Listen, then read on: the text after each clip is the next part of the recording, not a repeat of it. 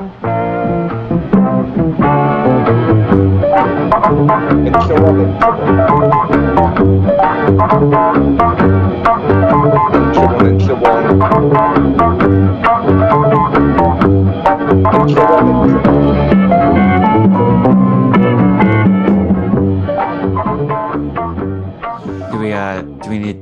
we need a couple minutes to warm up here?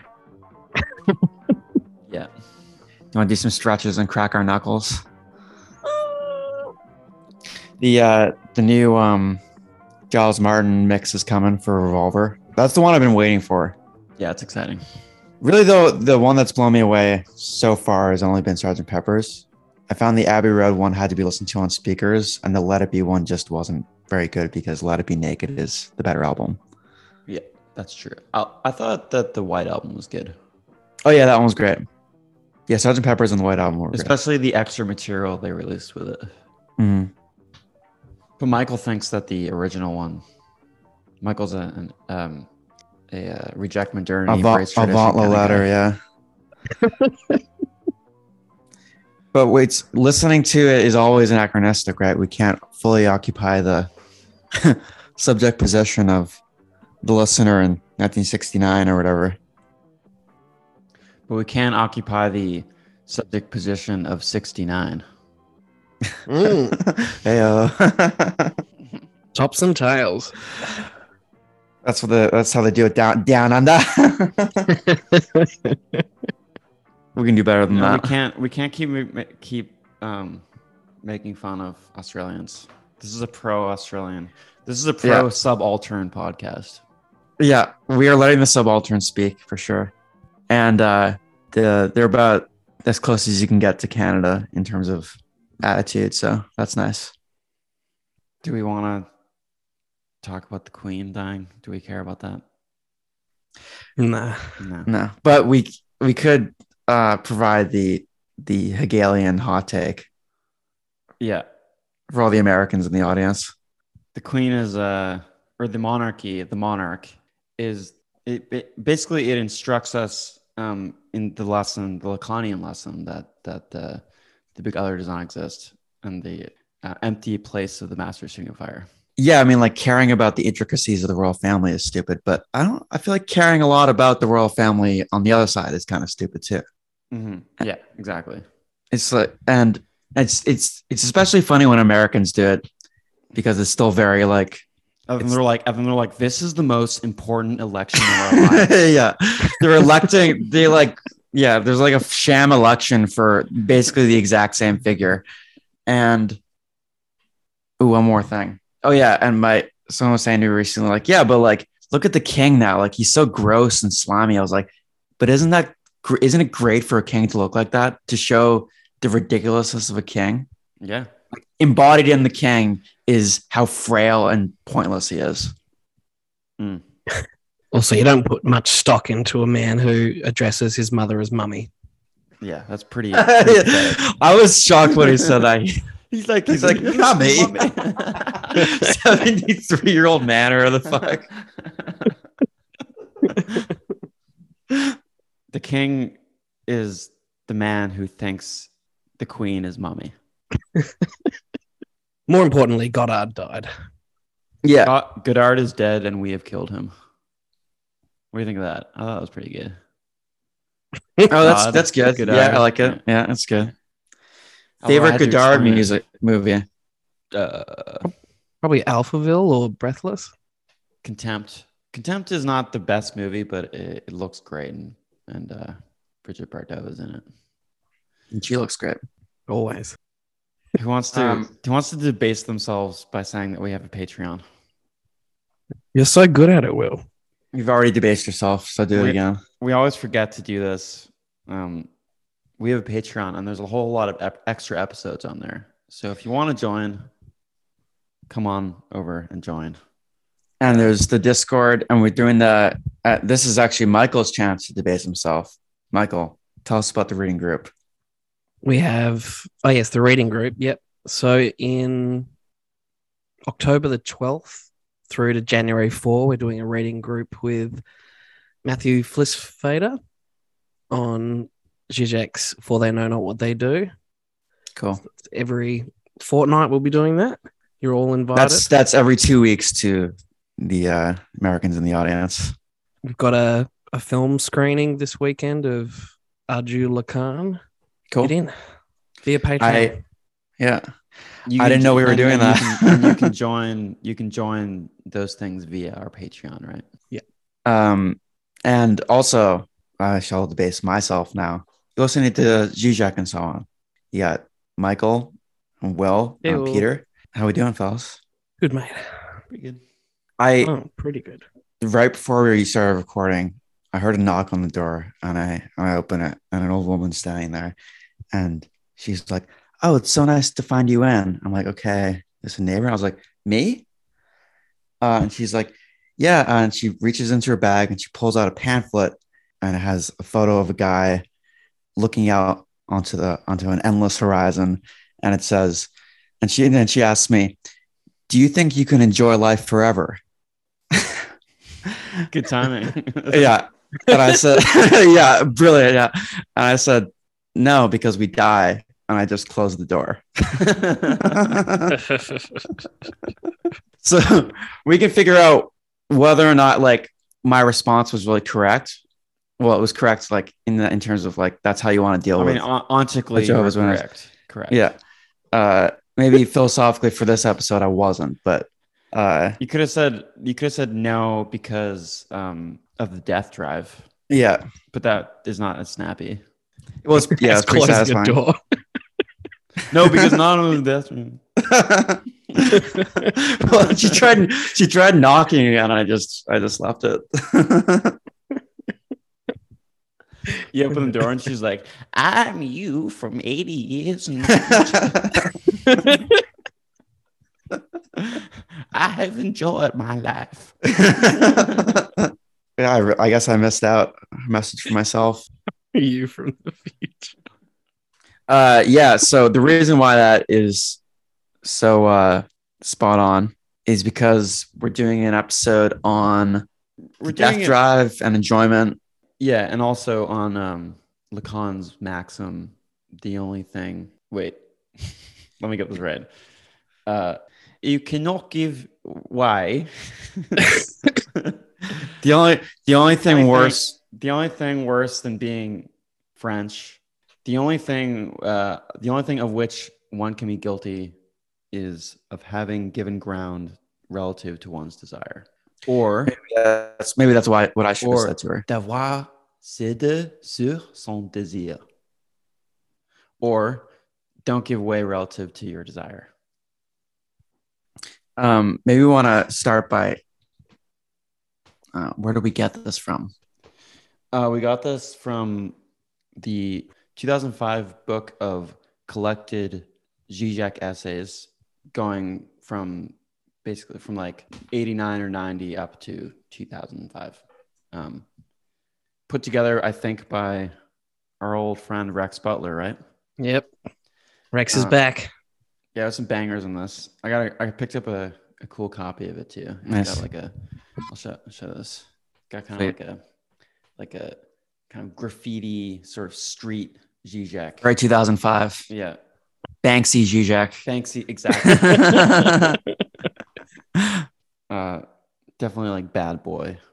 Yeah. Here. Well, he's the most dangerous philosopher in the West. True. Who's the most dangerous philosopher in the East? Stalin.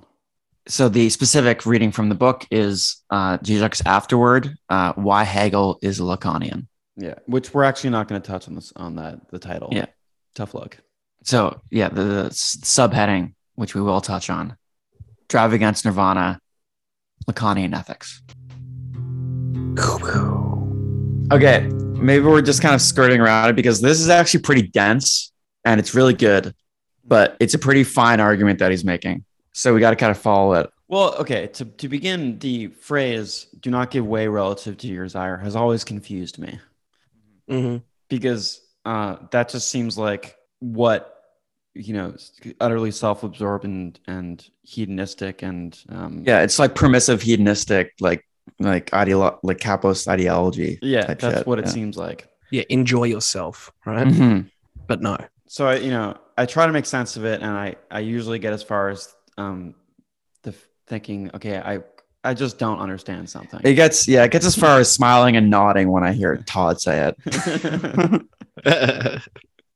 Because according to what I've heard on Y Theory, this is quite possibly the most important Lacanian aphorism, right? I think some people say that. Because it's a whole ethical, it's a whole lesson in ethics. Yeah. So what Zizek's first statement is pertaining to this, he says, this maxim, simple and clear as it appears, becomes elusive the moment one tries to specify its meaning. And that's what I was talking about. Yeah. How does it stand with regard to panoply of today's ethical options? It would seem to fit three of its main versions: liberal tolerant hedonism, immoral ethics, and so-called Western Buddhism, which we'll get to at the end. The first thing to state categorically is that Lacanian ethics is not an ethics of hedonism, which is what we're posing as a potential outcrop of that statement. Whatever it means, it does not mean unrestrained rule of what Freud called the pleasure principle. Yeah. For Lacan, hedonism is in fact the model of postponing desire on behalf of realistic compromises.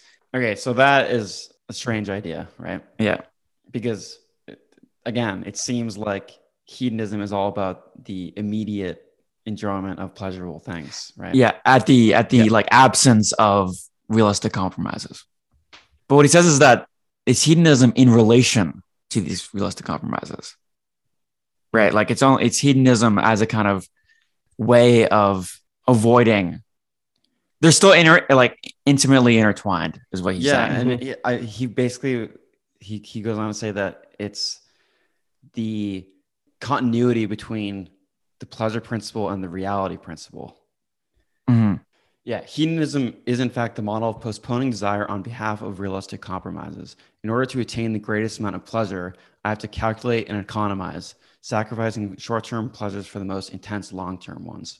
So like you just said, it's like the version of the pleasure being the long-term one is still a kind of hedonistic pursuit of it. Yeah, like the grind set, for instance.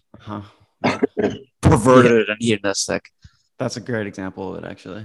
Yeah, because like one of the things you don't realize about the pleasure principle is that it still involves a kind of postponement.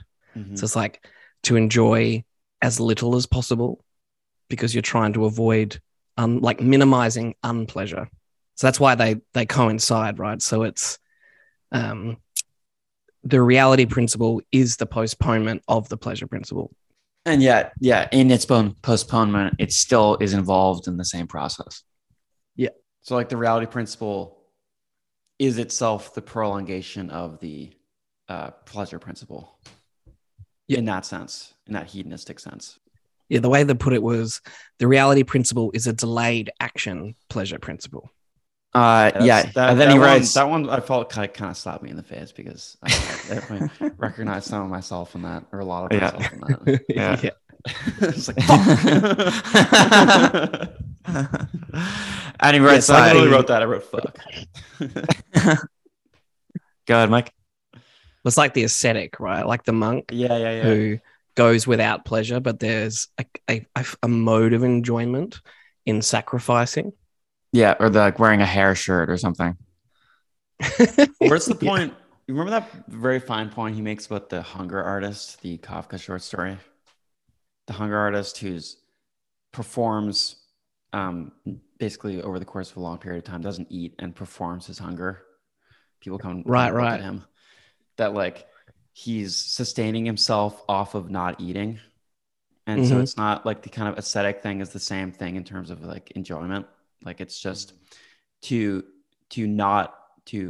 bar yourself from enjoying things is to enjoy barring yourself from things. Yeah. Yeah, nice. Yeah, he also adds that even Buddhism, Western Buddhism, is kind of performs this same trap in that the purpose, like the Dalai Lama has said shit like the purpose of life is to be happy. Not even Jordan Peterson thinks that. Yeah, that was where Zizek and Peterson actually agreed in the debate. Yeah. So I like the way that Zizek said that. He was like, Yeah, even the Dalai Lama said the purpose of life is to be happy. Not true for psychoanalysis, one should add. Okay, so then he gets down to it. So, well, yeah, what does this mean for ethics, I guess? Yeah. What does not giving way relative to your desire mean for ethics? Like, how is that an ethical statement? Because it sounds unethical. And Zizek says, in Kant's description, ethical duty functions as a foreign traumatic intruder that, from without, disturbs the subject's homeostatic balance, its unbearable pressure forcing the subject to act beyond the pleasure principle, ignoring the pursuit of pleasures. Okay, so somehow we're supposed to be thinking of ethical duty, which forces the subject beyond the pleasure principle, ignoring the pursuit of pleasures, but also not giving way to your desire. Yeah, how can we base ethics on desire if it's not hedonistic? Mm-hmm. We could view of it as a kind of ethical stance of ethics are what the subject decide is like true for themselves, kind of beyond a traditional notion of good and evil, the kind of Nietzschean perspective. Yeah, that's nice. And this is why Howard Rourke from The Fountainhead is an ethical figure for Zizek, because he stays true to his desire. There's a fidelity to it. Right. But yeah, because this is where he uses Don Giovanni, right? From the opera, Will? From the opera by Mozart, Michael? I believe so, yeah. But yeah, like the idea that Giovanni is this figure who refuses to repent. He has a fidelity to the life that he's chosen, and it's an immoral ethics, but it's immoral out of a principle. So he behaves that way as a fundamental choice, because that's the difference between morality and ethics. So morality he's defining as concerned with the symmetry of relations to other humans, which is do not do to me what you do not want me to do to you. And then an ethics is dealing with the consistency with yourself. So a fidelity to your own desire. And there's a footnote, which is funny, with the do unto others thing. He says that the best psychoanalytic reply to this moral maxim is to imagine what it would have meant for a masochist to promise us that he will follow this maxim in his relation to us. It's like that part made me think of the movie In Bruges. The Ray Fiennes character wants to kill Colin Farrell's character because he accidentally killed a child. And he's like, at one point he says, like, you don't do that. If I killed a child, I would instantly, put the gun in my mouth and kill myself. And sure enough, at the end of the movie, he accidentally kills a child, and I'll find it. But follow your heart. He follows his heart and he puts the gun in his mouth and he kills himself. Oh, he says, okay, he kills the boy, and then he realizes what he's done, and he says, you have to stick to your principles. So he is an ethical agent. He's an ethical agent, yeah. Yeah. Yeah, cool. He says, the boy who lived. So, yeah, we touched on it for a second, but then he moves to Nietzschean ethics as a kind of like, okay, if we're going to think about ethics, can we conceive of it in the kind of immoral ethics of Nietzsche, the ethics of the Übermensch or whatever, indicated he feels quite cohesively by Stalin's notes in one of Lenin's books, where he writes, weakness, idleness, and stupidity, these are the only things that can be called vices. Everything else, in the absence of the aforementioned, is undoubtedly virtue. And does strike one as quite Nietzschean, right? But that ethics comes from a kind of personal standard, I guess. There's not an external source of ethics in that situation. So, yeah, as opposed to what Nietzsche discussed in the genealogy of morals, a morality which is built off of resentment, the kind of Christian ethic of being sheeple. Yeah, kind of effacement of one's direct experience towards the greater goal of heaven or whatever. How is that word pronounced? Is it the resentiment? Resentiment.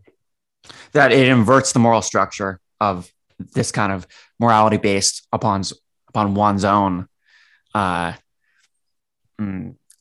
experience, confrontation with reality, and suggests that experience itself is immoral, and that the true basis of morality lies beyond experience.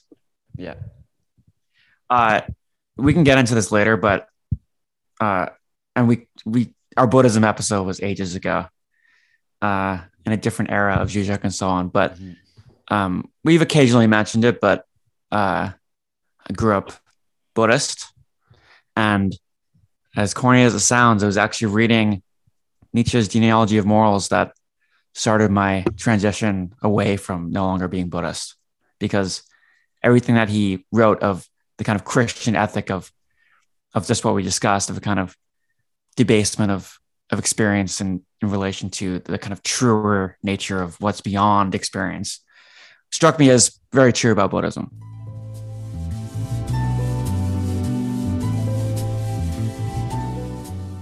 There actually is a funny note in here about the internet and identity theft, which strikes me as very early 2000s, that there's a concern about identity theft because no one cares about that at all anymore.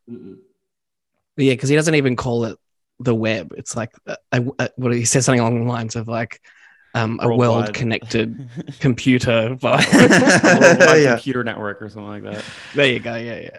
What was the Zizek joke about the person writing a letter when in prison, whether they're using red or blue ink? Mm-hmm. They say, so before they go into prison, they say to their comrade, let's have a code so that when you receive a letter from me written in red ink, read everything I say in its exact opposite meaning. So if you say, the food here is really good, that food's bad. So the first letter that the comrade receives from this person who's gone to prison is they're going on and on about how good the guards are. I forget actually what they say in the letter, but the final sentence is, the only thing that they don't have is red ink. But this is written in blue ink, right? Yeah. So Zizek's point is we don't even have the language to express our unfreedom. We don't have the ink. And pointedly, these notes that Stalin's written are in red ink. Yeah. But that might be more in the frame of like making corrections like a teacher. Yeah, right. So, okay, the problem though for Zizek with Stalin's ethics and Nietzschean ethics here, well, he actually doesn't say directly Nietzschean, but I think it's implied, is that there's still is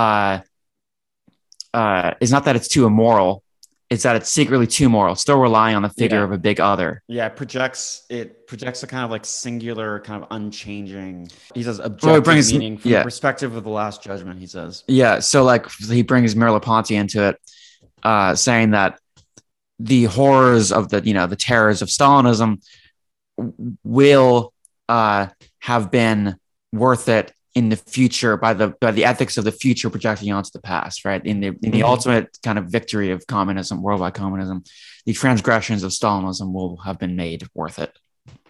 So it's like this ultimate big other. In Nietzsche's terms, like untimely. Interesting. Oh yeah. Yeah, he calls it like a wager on the future or a bet on God. Mm-hmm. Almost in the Pascalian sense. Mm-mm. Refer to our recent Patreon episode, Pascal. So but the Lacanian ethics are much more harsh, he says. There's not the assurance of the big other involved. You have to relinquish any point of reference, any external guarantee for it, right? Yeah. So he says the harshness of Lacanian ethics is that it demands us thoroughly to relinquish any such point of reference. Its further wager is that not only does this abdication not deliver us to an ethical insecurity or relativism, or even sap the very fundamentals of ethical activity, but that renouncing the guarantee of some big other is the very condition of a truly autonomous ethics. But not in the kind of, what was the Arendt trial with Eichmann? Yeah. Eichmann tries to exonerate his actions with reference to Kantian ethics by saying that, he was obeying the moral law. Yeah, the categorical. I remember when I first heard that, I was like, oh, well, that obviously gives the lie to the categorical imperative. Mm-hmm. But it's that is exactly what the categorical imperative does not mean. Yeah. The idea is not that you can just blame an external authority. It's that you have to assume duty for your actions on yourself. But is it for an imagined authority that you yourself are creating? And this is a genuine question. Like, there's still the idea that it's towards the universal, right? Like, if you're projecting your subjective individual actions as if they would be taken up by everyone. But I guess it has the kind of inversion because it's still through the subjective action. Yeah. So it's the inverse, I guess. Yeah, because you're not going around to telling everyone do what I do. Do as I say, not as I do, actually. Yeah, and I say, do not give way. Yeah, because this is the difficulty with Lacan saying that the big other doesn't exist, but it still functions as a virtual point. Like, it still functions as a standard that there is some position from which your actions are being viewed objectively. Yeah, I think that's continuous with what we were just saying. Yeah, yeah. Right? It's not there's not an authority from on high telling you how to act, but your actions are kind of towards the idea that there is a kind of universal principle for morality. It's true, and but they're also kind of, as much as there isn't one, there also effectively is one. Yes. Mm-hmm. Yeah. Yeah. It's not telling you how to act, but it's kind of the virtual point on which your actions are projected. Yeah. So there's no like substantial big other, but there is a virtual one manifested through your actions. Mm-hmm. But also, I think manifested through a society which functions and acts as if there is one. Yeah. Yeah. Yeah. But yeah, to it not being a cohesive thing, that standard changes throughout time, obviously. And that's why, like, according to Lacan's position or Zizek's position, like, there is the kind of quilting point of the ethical guarantee, but it's not a specific thing, which means that it's, there is no big other. Mm-hmm. What do you think of where he says, because I thought that was interesting, he didn't explain it at all. He said the further from that quote you read, further wager is not only does this abdication not deliver us to an ethical insecurity or relativism. Okay, why doesn't it deliver us to a relativism? Because if everyone is just acting relative to their own desire. It's the same problem with, I think, with psychoanalysis. Like, the unconscious is ultimately responsible for the way we act in the world. Mm-hmm. Does that alleviate our own conscious responsibility for our actions? I think it's a different way of saying that. Yeah, that is. And it actually goes nicely into his next point about one of the fundamental ethics of psychoanalysis Jesus is claiming here is responsibility. Yeah. The evidence he uses for this is Irma's injection, where Freud has the dream about administering the wrong injection. He has the fight with the other doctor, etc. Zizek says that this is like fundamentally a dream about Freud's attempt to relieve himself of his responsibility for giving the wrong injection. Guilt. His guilt. So in relation to those two elements, wait a minute, isn't this a limitation to like an ethics of psychoanalysis or of like Kant's ethics? He says, however, far from being a limitation, this very feature brings us to the core of Kantian ethical autonomy. It is not possible to derive the concrete norms that I must follow in my specific situation from the moral law itself, which means that the subject himself must assume responsibility for the translation of the abstract injunction of the moral law into a series of concrete obligations. Which is why it's not just relativism. Yeah, because there still is the moral law, but it can't tell you how to act in the concrete situations. It can only kind of be projected the other way, I think. Yeah. You can't claim to be an instrument of historical necessity or nation or simply taking orders, like in the example before about the German officer. Mm-hmm. Duty isn't an excuse, basically. Right. Yeah. I think what's at work here is that there's no, like, you can't inscribe a concrete way to act from the moral law because there can't be a law that kind of covers every concrete situation. And yet the concrete situation does kind of point towards the universal, right? But I think what structurally is the problem here is because there's a absence in reality itself in the concrete situation that can't be fully captured by the law. Yeah, because it has everything to do with the appearing of the situation itself. Yeah, he says the there's a kind of like separation from the big other, from the moral law, let's say. So like the big other is the social substance, right? On the kind of like how the subject acts within the world. But there's always a kind of like inconsistency in that social substance. So like the example of kind of the encounter of an inconsistent big other of the social space is Adorno's analysis of the antagonistic character of the notion of society. So we have two extremes. You got like the Anglo-Saxon, like individuals comprise society, ultimately in contradiction with like the sociologist Durkheim, as like society as an organic whole. So there's always this conflict between, okay, are we a society of individuals, or is it this more kind of French notion of a society as a whole? The point is, of course, is that it's both, and that it can't be either one. The antagonism fully. Between the two is the antagonism at work in the heart of the social. Yeah, and which is why you can't define society in a cohesive way, because society itself is antagonistic. Yeah, structured around an antagonism. Yeah. So we got the structure, the irreducible kind of antagonism of society. So like Zizek writes that what first appeared as the sign of our inability to understand what society itself really is turns out to be the fundamental feature of social reality itself. That is to say, initially we were alienated. Our limited knowledge prevented us from achieving a notion of society. Then, in a properly dialectical reversal, this limitation proved to indicate the antagonism of society as such. Mm-hmm. And then he touches briefly on the example of quantum physics, and to be brief about it as well, it's that you can't know the velocity and the position of a particle at the same time. Yeah. Like in order to know where something is, you can't be tracking how fast it's moving, and in order to track how fast something is moving, you can't know exactly where it is. The uncertainty principle. Yeah, and that the Niels Bohr believes that this is kind of a suggestion about quantum physics as such, of reality as such. So there's a kind of ontological incompleteness here, both in his example of society and quantum physics. And he says that there is another kind of way of understanding this incompleteness, that Western Buddhism also functions on the notion of a kind of non-existence of the big other, non-existence of reality. Yeah, because reality itself is an illusion. Yeah. Sustained by one's desire and ego.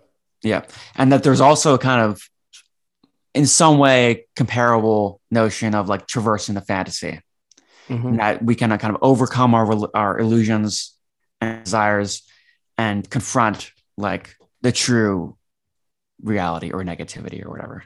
Mm-hmm. Then he goes on to describe Buddhism, I think, quite fairly. Enjoy the music for a minute.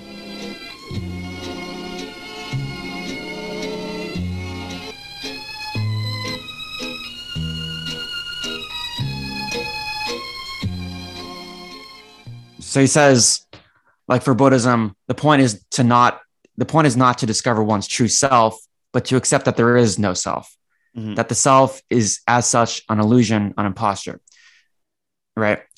The kind of out of joint of reality is the clouding of your ego, and that to kind of move beyond one's ego and to kind of access reality, it means giving up this false view of the self. So like fundamentally reality is, or like our experience of reality is an illusion. But then to some extent, this could sound like psychoanalysis. Mm-hmm. Like the self as an illusion, as our desire is, somehow involved in our unhappiness, for instance. So like, what's the gap for Zizek that forever separates psychoanalysis from Buddhism? Oh, wait, before we get to that question, where I think he kind of misses in his description of Buddhism is he says that in Buddhism, there's a kind of knowledge of the illusory character of your experience assists you towards enlightenment. But there is in Buddhism actually a deep distrust of knowledge and concepts, etc. But yeah, I don't think that really undermines Zizek's greater point. So yeah, like the nature and origin of the impetus by means of which desire, its deception, emerged from the void is the great unknown heart of the Buddhist edifice. It points towards an act that breaks the symmetry within nirvana itself and thus makes something appear out of nothing. Because in Buddhism, like the realization of nirvana is really a realization of you're already in nirvana. Mm-hmm. And yet there's been this fundamental illusion the whole time that you're not. But so from where does that come? It reminds me of that paradox about the bodhisattva, where it's like to enter nirvana, you must be a bodhisattva. Am I saying that word right? Yeah, that'll do. But to enter nirvana would mean leaving everyone behind, which is selfish. So a bodhisattva can't enter nirvana because that would be selfish. And if he is selfish, then he would not be a bodhisattva. Mm-hmm. It's consistent with his point that he makes in Event, and to some extent makes here, is that Buddhism is caught kind of radically between a minimalist and a maximalist ethics, where on the one hand, it's about changing your perspective on reality, because the thing that makes you unhappy or whatever is that you are not actually encountering reality. It's clouded by your ego. And also this kind of, just like what you're saying with the Bodhisattva, a radical change in reality, that you want to bring others into nirvana, basically. So yeah, it is a bit of a inconsistency. I feel like there's this Buddhist like parable about a monk who he doesn't want his bare feet to hurt when he's walking in the mountains, so he tries to cover the whole world in leather, when really the true understanding is wearing leather shoes. So you don't change the world out there, you change your relationship with it. Yeah, it's funny, right? Because nirvana is like a weird kind of side of impossibility, which is prohibited. That's interesting. By your selfishness, right? So what we're talking about is like a difference between drive and desire. Yeah, so he brings drive into it. And again, he brings physics into it, like his description of the drive. But the drive is, this kind of continuous movement towards a goal that is never reached. It's not actually wearing leather shoes. It's, no sooner do you want leather shoes than you want a fetching leather suit to follow. The point of the drive is the continuation of the drive itself, not its specific contents.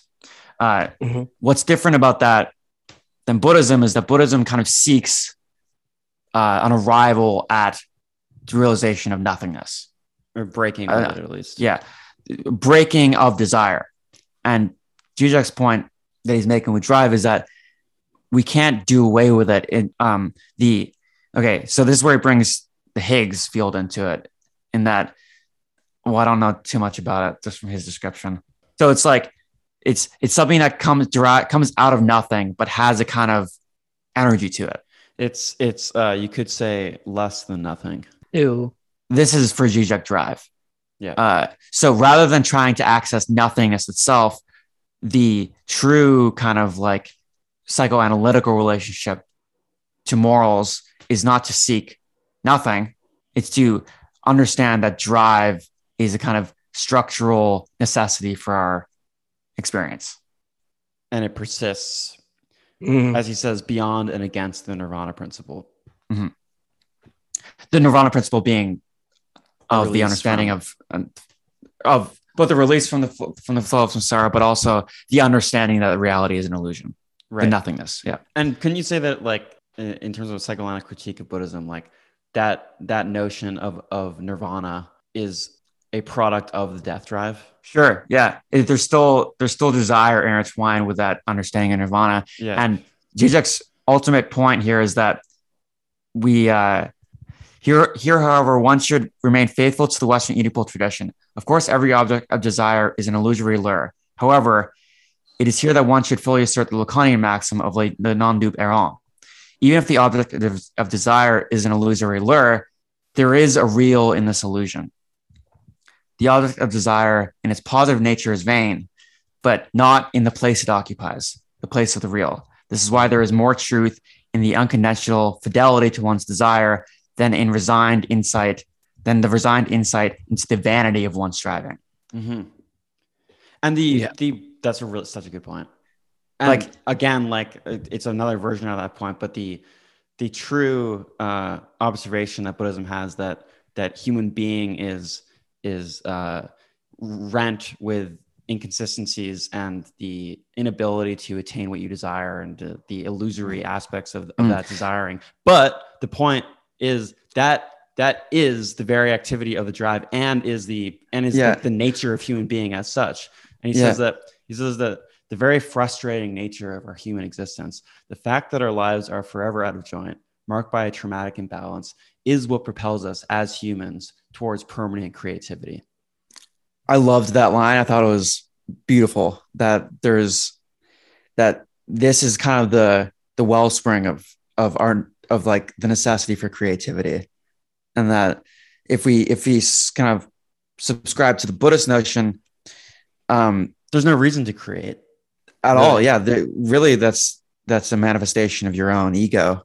And in the Nietzschean sense, it is a kind of withdrawal from reality, a fundamental mistrust of reality. And for Zizek and what Zizek is saying with the drive, it's not that we're kind of saying that the drive is real, that the contents are real, but that the place it occupies has a kind of structural necessity in the way that we act within the world. And that where a Buddhist would try and say that's fun, because of that, it's an illusion on which should be done away with. Mm-hmm. The psychoanalytical one is realizing that there's not a cohesive reality to it, but it's structurally necessary.